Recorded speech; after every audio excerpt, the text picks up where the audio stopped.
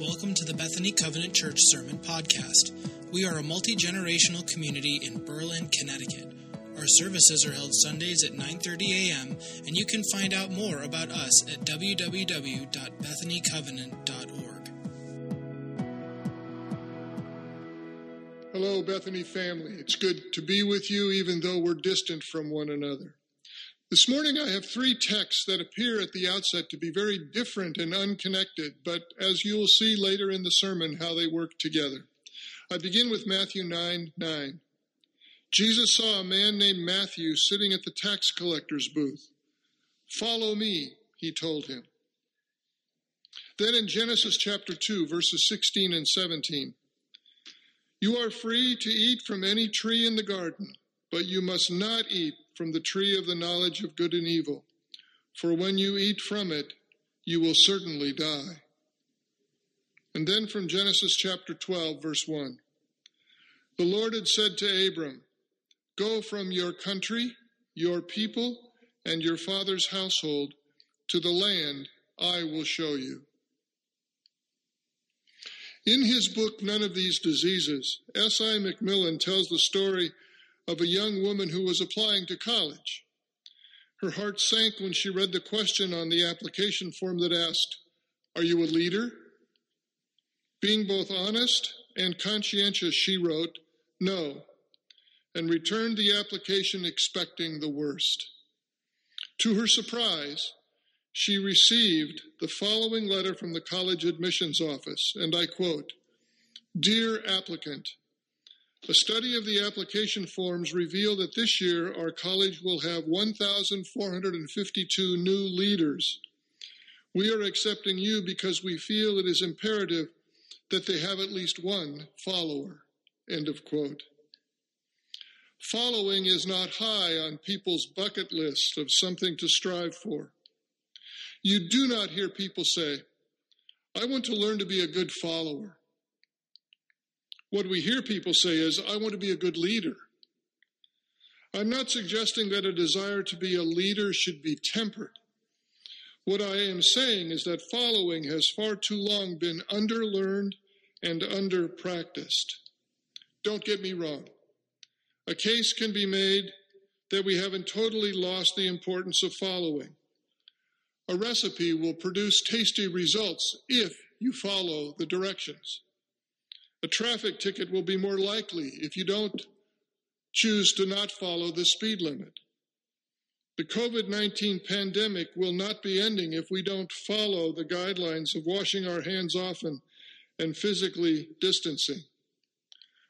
While following is neither high nor an honored goal in our world in general, in the Bible we find it to be among the highest of calls God asks of people. In this sermon series we begin today entitled, "Follow Me, Trusting God in Transitions," I'm hoping we will begin to understand the importance of being a follower, but also what it fully means to be a follower, especially in times of transition, of change, of crisis. In times like now, living in a very fragile world that is facing a global pandemic. Pray with me as we begin. Heavenly Father, you and your Son Jesus have always sought to teach us your ways. Help us to listen to what you've been teaching for thousands of years. You want people to follow you, your way of thinking, your way of speaking with one another, your way of living in this world. Help us to not only hear you, but also to do what you say. Help us to be a people who are willing and eager to follow you and your Son, in whose name we pray. Amen. First things first. Jesus' ministry, completed but not fully applied. When Jesus began his ministry, one of the first things he did was call a specific people to follow him. The gospel accounts reveal that each of the 12 disciples, later named apostles, were specifically called by Jesus to follow him. 6 of them heard him say the actual words, "Follow me." The other 6 heard him say, by implication, "Follow me." and 11 of the 12 followed him. Jesus didn't do this so he could claim to be a leader because he had some followers. He was calling them to something new. The plan was not merely to inform them, but to form them, or better yet, transform them to become like him. And 3 years later, just prior to ascending to heaven, Jesus tells them that now they are his witnesses. By that, he was saying that they both now know his story and can tell it, but more importantly, they also live life his way. In other words, they are fully equipped followers. Jesus has reproduced himself in their lives. First things first, God's creation. The Bible begins with God creating everything. While some of the account covers the extensive universe, the largest section of the creation story, and especially of man and woman, and the provision God made for them to have an abundant and delightful life, fills up the creation. In the middle of that chapter, prior to the woman being created, God speaks to the man Adam and says this, "You are free to eat from any tree in the garden, but you must not eat from the tree of the knowledge of good and evil, for when you eat from it, you will certainly die." Genesis 2:16 and 17. It's clear. God has clearly stated, trust me in this and don't do that. God is telling Adam to follow this one rule or there will be terminal consequences. God is telling Adam to follow him. We know that neither Adam nor Eve followed God's instruction. And the pandemic of sin has reached every human being since then. First things first, God starts a nation. A man named Terah, along with his son Abram, Abram's wife Sarai, and his nephew Lot, relocate from the city of Ur in the Chaldeans some 700 miles northwest to a city called Haran. Terah wanted to relocate all the way to Canaan, but the scripture tells us that he and his family settled in Haran. After a time, God comes to Abram and says this to him, "Go from your country, your people, and your father's household to the land I will show you." Genesis 12:1. Abram follows God from Haran to Canaan and the city of Shechem in Canaan. But Abram does not follow God to leave his father's household behind. He chooses to bring Lot, his nephew, and that proves to be very troublesome. Abram also doesn't wait for God to fulfill his promise to give him and Sarai a son. Instead, Abram makes a baby with her handmaiden. This also proves to be very troublesome. Abram's son Isaac seems well, except he and his wife have favorite children, and not the same one. More trouble. Jacob, Abram's grandson, carries the favoritism even further with his second wife, Rachel. It gets even more dysfunctional, however, with Jacob's relationship with both his wives' handmaids. More trouble. There are actually birthing wars going on in the family. Jacob's favoritism also singles out his 11th son, Joseph. The other brothers are very jealous and angry, so much so that they get rid of Joseph. At least they thought they got rid of him. Who are these people? Why did God choose them? Didn't God see this coming? He did. God sees how extremely difficult it is for people to follow, especially when following goes against the rushing current of a culture that is lost in self-centered, narcissistic, me-first sinful ways. In other words, the culture of humanity. God sees and he still chooses to love, to bless, and call people to follow him. At this point in the Bible story, God is about to do that loving and blessing and calling again along with testing.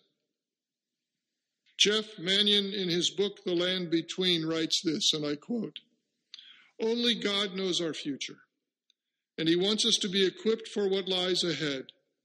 He wants us to grow into the people he intends us to be, not controlled by character deficits, but having the strengths of a Christ-like character. God is very interested in the people we are becoming." End of quote.